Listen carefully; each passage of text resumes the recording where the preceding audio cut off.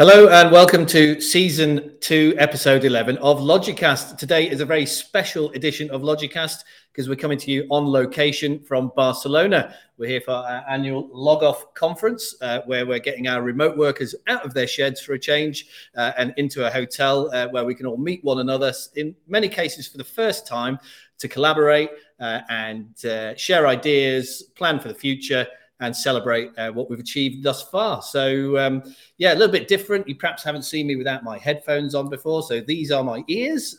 You won't have seen those before on the podcast. But I'm joined, as always, in the same room today by my colleague, John Goodall. So how are you doing today, John? Oh, I'm still full from all the tapas last night.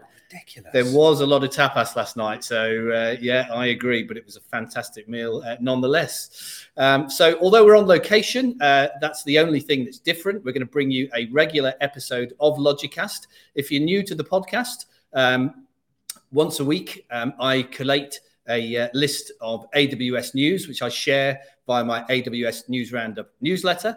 John and I then pick a subset of those articles, which we want to talk about in a little bit more detail on the podcast. So we've got a few of the articles this week to talk about. And the first one of those is about a new preview that's come out called Mount Point, which is a specialized open source Rust client to mount S3 storage into the file system. Now, Rust did actually come into the conversation yesterday. And I think you mentioned, John, that 50% of a Rust developer's job is talking about Rust. Yeah, it seems to be, yeah. So let's talk about Rust.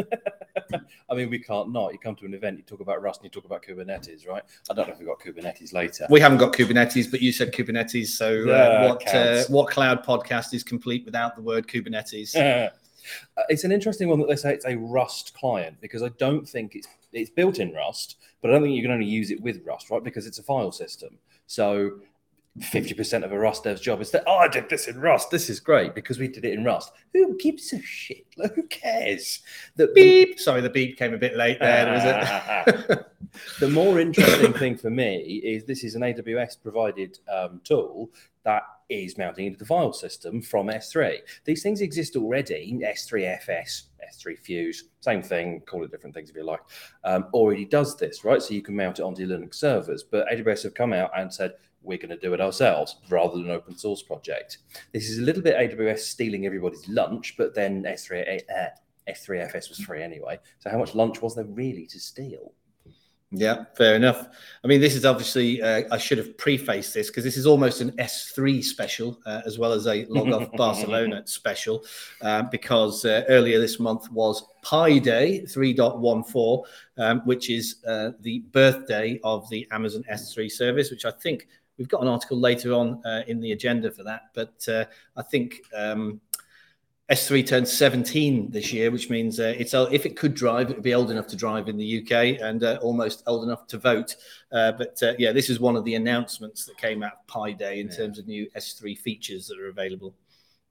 Yeah, I don't think there's anything else interesting to say about Mount Point particularly. It's a little short one, but as I say, it's always interesting when AWS comes out with a service that's doing something that an open source service is already doing, because they've kind of recognized the need, listened to the customer, and pinched something from open source. So do you want to just talk about Rust then? No. Because you're not a Rust developer. No. Okay, so 50% of your job is not talking about Rust. No, it's talking about Python. Fine, okay. So moving swiftly on to an article which is neither about S3 nor Python. The next article we wanted to talk about today was the fact that AWS Chatbot now integrates with Microsoft Teams. I'm not really familiar with AWS Chatbot. It's not something that I've learned about on my certification journey or really used. Perhaps you could tell us a little bit more about what AWS Chatbot actually is and why it might be a benefit to customers that it actually now integrates with Microsoft Teams. I think you could probably work out what AWS Chatbot is without me explaining it. Yeah. Is it like ChatGPT but not? Yeah, sort of. It's a way of making chatbots for your own apps and websites and bits and pieces, right? There's a couple of services that you can use with AWS to make them, chatbot being one of them, Poly and whatever the reverse of Poly is that does text to speech and speech to text and all that kind of thing. If you've used an Amazon Echo, then you will have worked with some of these services. A lot of them are based on chatbot. So it's just kind of doing that chat ops, human interaction with your back-end systems. You'll be using an Amazon Echo soon, won't you? Yeah. I don't know whether you've already got one, but you did win one yesterday in the Great Logicata quiz. I do have one, but it's a retro Gen 1 big chunky thing. So this is a Gen 5, the very latest. Although he didn't actually win, he came second, but the winner didn't want to win because he was on the management team, and therefore he thought he should forfeit the prize and give it to John. So it felt like cheating.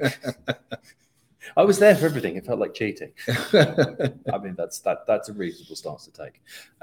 Integrating chatbot with Teams is interesting, right? Because it's AWS integrating with a Microsoft service, which is like, okay, bit odd. Why are they doing that? Not something they usually do, but they do occasionally.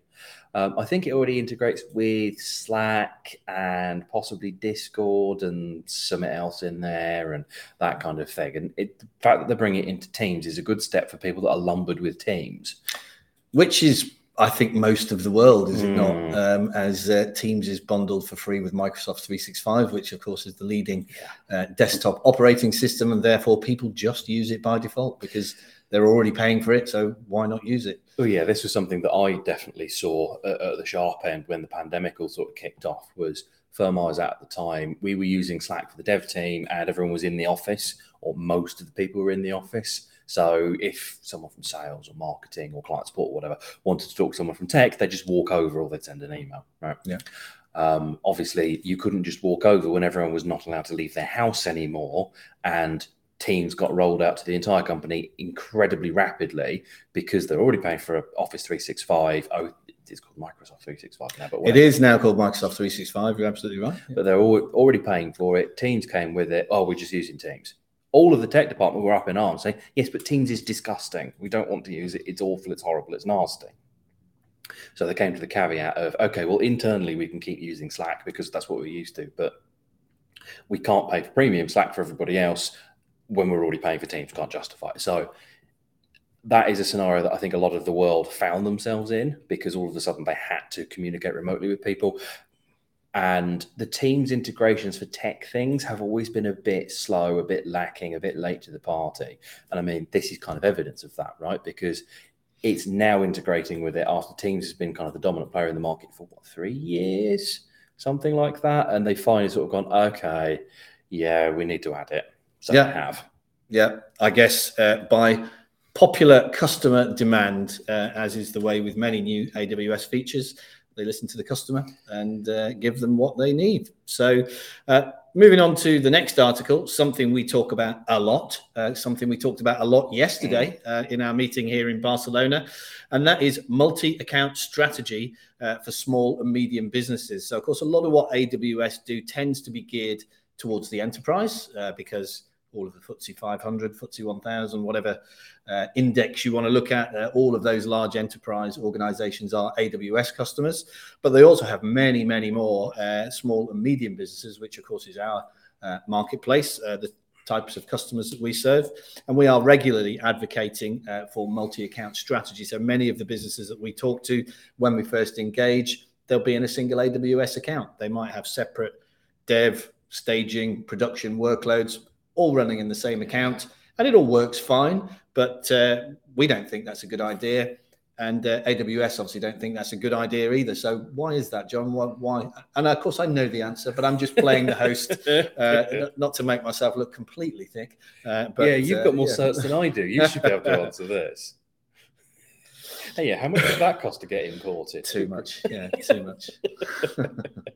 I mean, yeah, you're right. We see quite a lot with kind of, I mean, AWS even have their own acronym for this. It's SMB in AWS land, where everyone else call it an SME, but that means something different to Amazon. What we find quite often is, as you say, they're in one account. If we're lucky, they've got separate VPCs, which is kind of the best that you can hope for in that kind of strategy and that kind of structure. they just kind of set the account up, popped it on someone's credit card, and they just kept going, right? And they just kept building and kept building and kept building.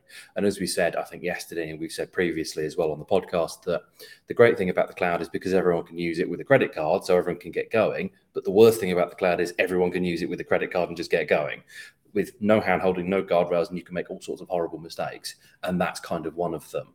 The big thing for multi-account versus single account is blast radius is kind of the best way of describing it. Your dev resources might not necessarily be as secure as your prod resources, staging resources might not be as secure as prod or whatever. If someone violates one of those boxes, God, that's a dirty word. If someone breaks into one of those boxes, then what you're seeing is it's much easier to pivot from a dev to a staging to a prod or whatever, because they're all kind of in the same account, they're all in the same VPC, quite likely. They can all talk to each other natively. Maybe if they've done things right, then the security groups are kind of preventing direct traffic, but that kind of doesn't matter because you're in the same account. If you're on the box, you've got access to the environment variables that probably contain some credentials, or the credentials might very well be baked into the box if you're that early in your journey. And then, oh, look, I've got admin access in the account itself, and now I can do whatever I want. And quite often what we find is people start mining Bitcoin. They don't actually do anything particularly harmful to your workloads because it's just not interesting. They just run up your bill. They just run up your bill for you. Yeah, start mining Monero, I think, is what they tend to mine. The upshot of going multi-account is dev, staging, prod, and all the rest of it are completely isolated from each other with really hard lines between them because accounts don't natively trust each other. You have to tell them to do it. AWS have made some strides with this. I saw in the news this week, it's not in our list, but they've made some changes to IAM so that you can restrict it if it's an instance profile that the traffic must come from that instance. So you can say, this instance profile applies to kind of these half a dozen servers. And if traffic isn't coming from those half a dozen servers, then just block the requests. But that, again, it's not a panacea, right? Because you still have admin, you can still get access to the metadata service, you can get access to the credentials, and you can kind of start hopping. But obviously, if you're not in the same account, that's a lot harder to do because they don't intrinsically trust each other. Yeah. And I guess things like service control policies, scheduling, a lot of people are running their dev and staging workloads 24/7, 365 along with their production workloads, yet their dev team only work 9 to 5.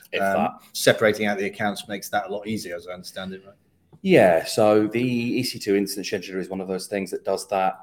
You kind of control what it talks to via tags, but it's obviously really easy to cock that up and accidentally schedule your prod instance to turn off overnight and wake your IC and your SREs up, which is obviously not ideal. So by separating out, again, blast radius, logical isolation of concern. And then on top of that, it means that you can do things like security accounts. You can put CloudTrail logging to a completely different account to the one that it's monitoring, which is great because it means that in the case of, I think it was Ubiquity that had this disgruntled engineer that went around deleting things and being generally a nasty person, the first thing he did was he turned the CloudTrail logging to 1 day, so there'd be no evidence of it. Yeah. And if you're logging to a different account that the same people don't have access to, because that's key, right? It's not just a different account, it's a different account with different permissions so that, say, only the auditors can go and delete things from that or whatever, or no one can delete from that account, for argument's sake. Then it means that, again, disgruntled bad actors, internally, externally, whatever, can't go and start deleting your security controls as well. And that's bad actors as in cyber criminals rather than, I'm trying to think of one now, but I don't really want to insult anybody publicly. So we're not talking about people in Hollywood who've made it but shouldn't. So how does multi-account strategy differ for small and medium businesses compared to large organizations? Does it, or is this more a case of advocating it for? I think a bit of both, right? So there's definitely some advocation that needs to go on because, as we find in the SMB space, more on the S than the M, because the M seem to have sort of gone through some of that journey, certainly in the S level. It's people just that haven't understood why you should do this because it's one dev that's written all the code, built all the app, done the infrastructure, and they're a dev, they're not an ops person, they're not an infrastructure person, so they just kind of haven't understood it particularly. So there's definitely some advocation going on there. The other side of which, for small businesses, is actually slightly simpler than it is for large businesses, right? I've worked in some seriously big deployments of organizations using Control Tower and all the rest of it. And you end up with account vending machines and one account per dev and only certain services being enabled. And all of that's really complicated to build. In an SMB space where you've got a shared dev account, a shared staging account, and your production account, or maybe a second production account for running in a different region or whatever, all that's fine, because you've got your 4 accounts and you've got your 4 kind of standard accounts, because the management, the auditing, the security, and the one that we create to manage the organization itself that isn't the master. So you don't have 2,000 accounts, you've got 8, which sounds like a lot. It does. It sounds like a lot to someone that's only been working in one, but it means that, as we say, it's much better segregation and separation of duties. And yeah, on the small and medium side, it's actually simpler.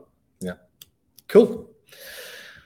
Moving back then to the subject matter of this week's special, we're back onto S3, and we've got this article here. We had to choose it because it had such a great title. It's called S3, You Can Check Out But Can Never Leave. That's the Hotel California. Hotel California, that's the one. I had Hollywood Hotel going around in my head, which was completely wrong. Very obviously, it's Hotel California lyric.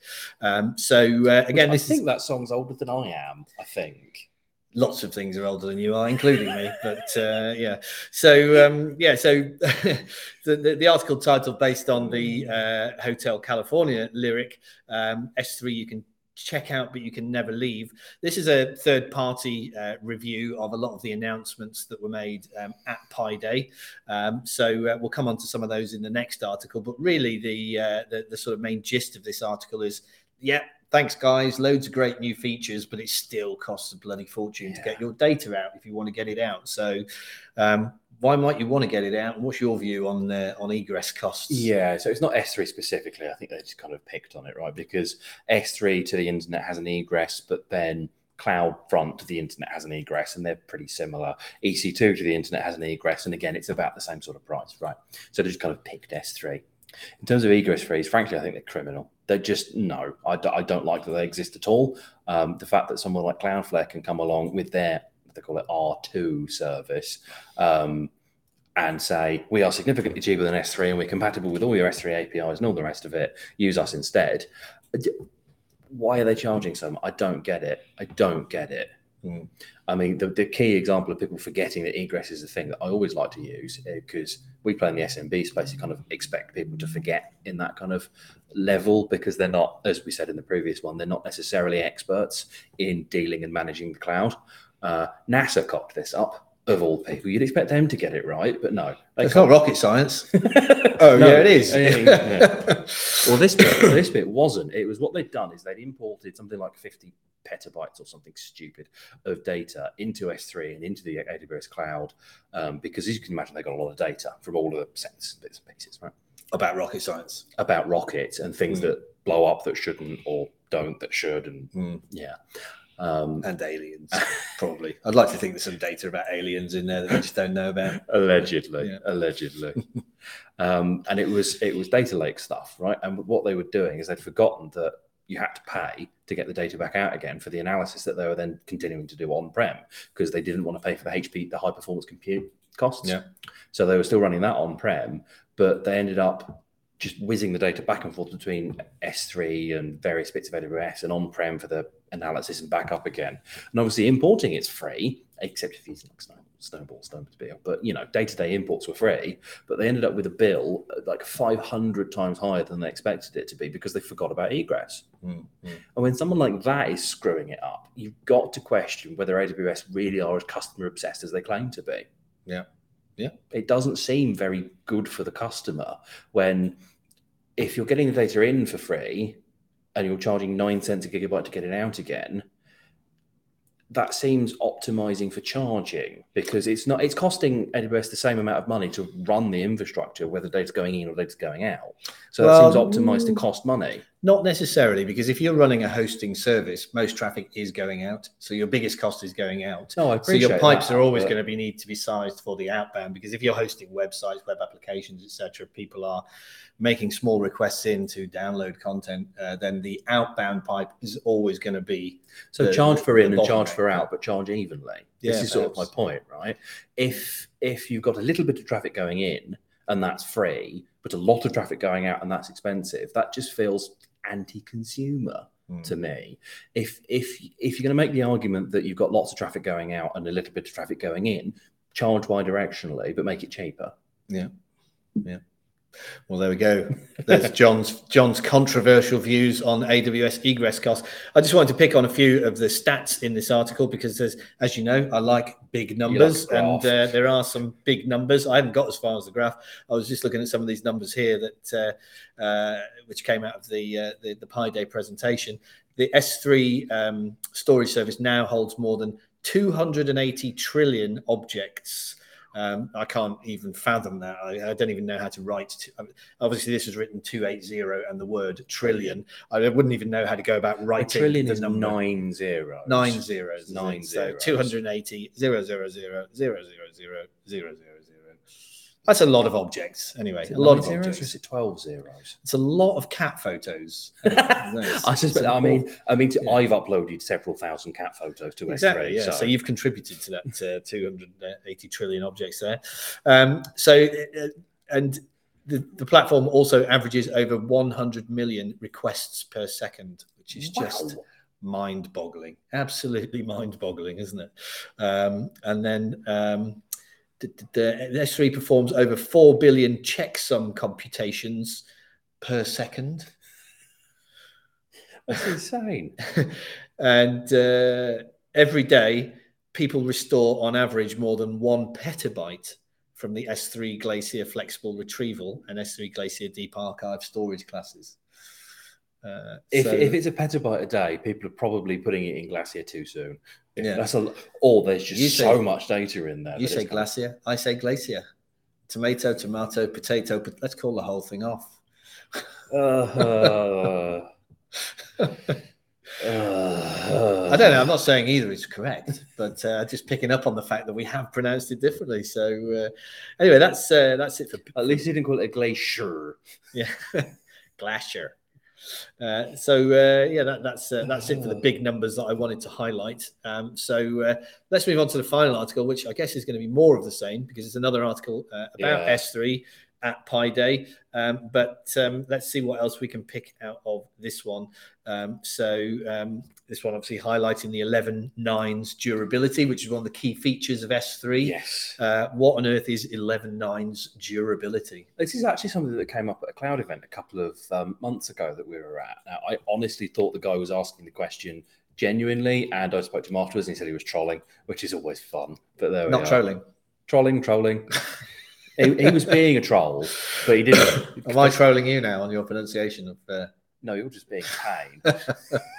I don't genuinely, to the listeners, and he might be listening, I don't think you live under a bridge. You were just being difficult. So 11 nines of availability is 99 point, and then 9 nines afterwards, like 9 of the character 9, right? 99.9999999 goes on and on and on. And it might say in the article, I don't know, but what that functionally means is if you kept an amount of data for a period of time, you might expect to lose the tiniest percentage of it eventually. Yeah. It's something like you upload 100 gigabytes for 100 years and you might lose 1 meg or something of that infinitesimally small level. What this is saying, of course, is no storage is perfect, but S3 gets pretty bloody close. Yeah, that's the durability, right? What this means is the data will be available, not that you can always get to it, because that's only 4 nines of availability, which is still, I think, you might expect 4 minutes of downtime a month, which is, I mean, it's not a lot. Let's be honest, it's not a lot. But it's very important to be clear that durability and availability aren't the same thing, right? You might not always be able to get to it, but you can expect pretty reliably that it's not going to be mysteriously deleted on you. Yeah. Cool. So another one that I wanted to pick up from this one, the intelligent tiering. I'm not sure how long that's been around now, but I think it's a relatively new feature. Intelligent tiering. So in a minute you can tell us what that is, but there's a statistic here that since it was launched, whenever that was. No, it doesn't actually say when it was launched, but yeah, it's a relatively new feature. Yeah. Since intelligent tiering was launched, customers have saved $1 billion by using intelligent tiering. Again, another mind-boggling statistic. But that's $1 billion of money that they would have simply wasted if they had not been using intelligent tiering. And we've been advocating intelligent tiering to some of our customers who have got massive amounts of data in S3, all stored on the standard tier, which is great if you need to access it quickly. Tell us a bit about intelligent tiering and what the benefits might be. So, again, a little bit of context, because we might not know how many zeros are in a trillion, but I do know an interesting fact about a million versus a billion. A million seconds is a little bit over a week. A billion seconds is 30 years. Crikey. Yeah. Yeah. So it's a big number. It's a lot of money. Yeah. What intelligent tiering is doing is it's looking at the data that you're holding. It's looking at the API calls that you're making, what items of data that you're getting regularly and not getting regularly, and where you're using them and all that kind of thing. And it's saying, you haven't looked at that bit of data for 2 weeks, so we can probably move that to a cheaper version of storage because you don't necessarily need it. But it's doing that kind of en masse across your entire suite, right? So on average, you are not necessarily using your data after it's been in the bucket for 2 weeks, 3 weeks, a month, 6 months, whatever.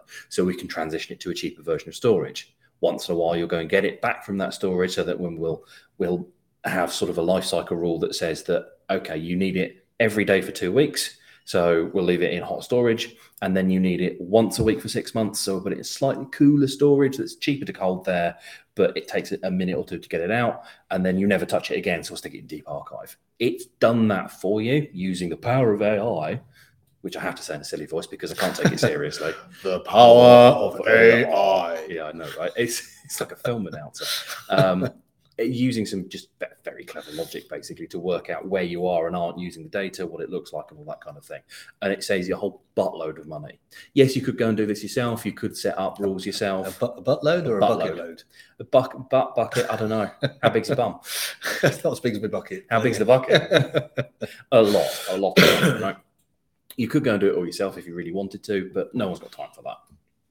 Or indeed the ability, because if you're storing this huge quantity of data, you don't necessarily have the brain to comprehend all of that, or the data available. Or you could go and get it through CloudTrail, but do something that moves the needle, do something that makes the boat go faster. Piddling around with your storage costs ain't it, Chief? Mm-hmm.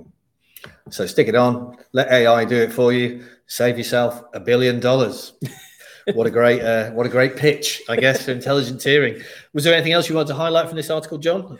There was a funny one, because there was, I don't know if it's an S3 thing or if it's a Lambda thing or a CloudFront thing, but I did see something as well that said there's now like a third way of changing content that's come out of S3 and served to the user.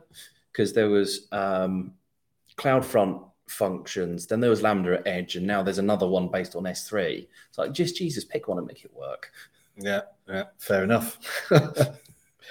Well, that brings us neatly to the end of this special edition of Logicast, brought to you from our log-off offsite meeting in Barcelona. So thanks, as always, for listening. We'll be back next week in our sheds, no doubt, for a regular edition of the Logicast podcast. So we'll see you next time. Cheers.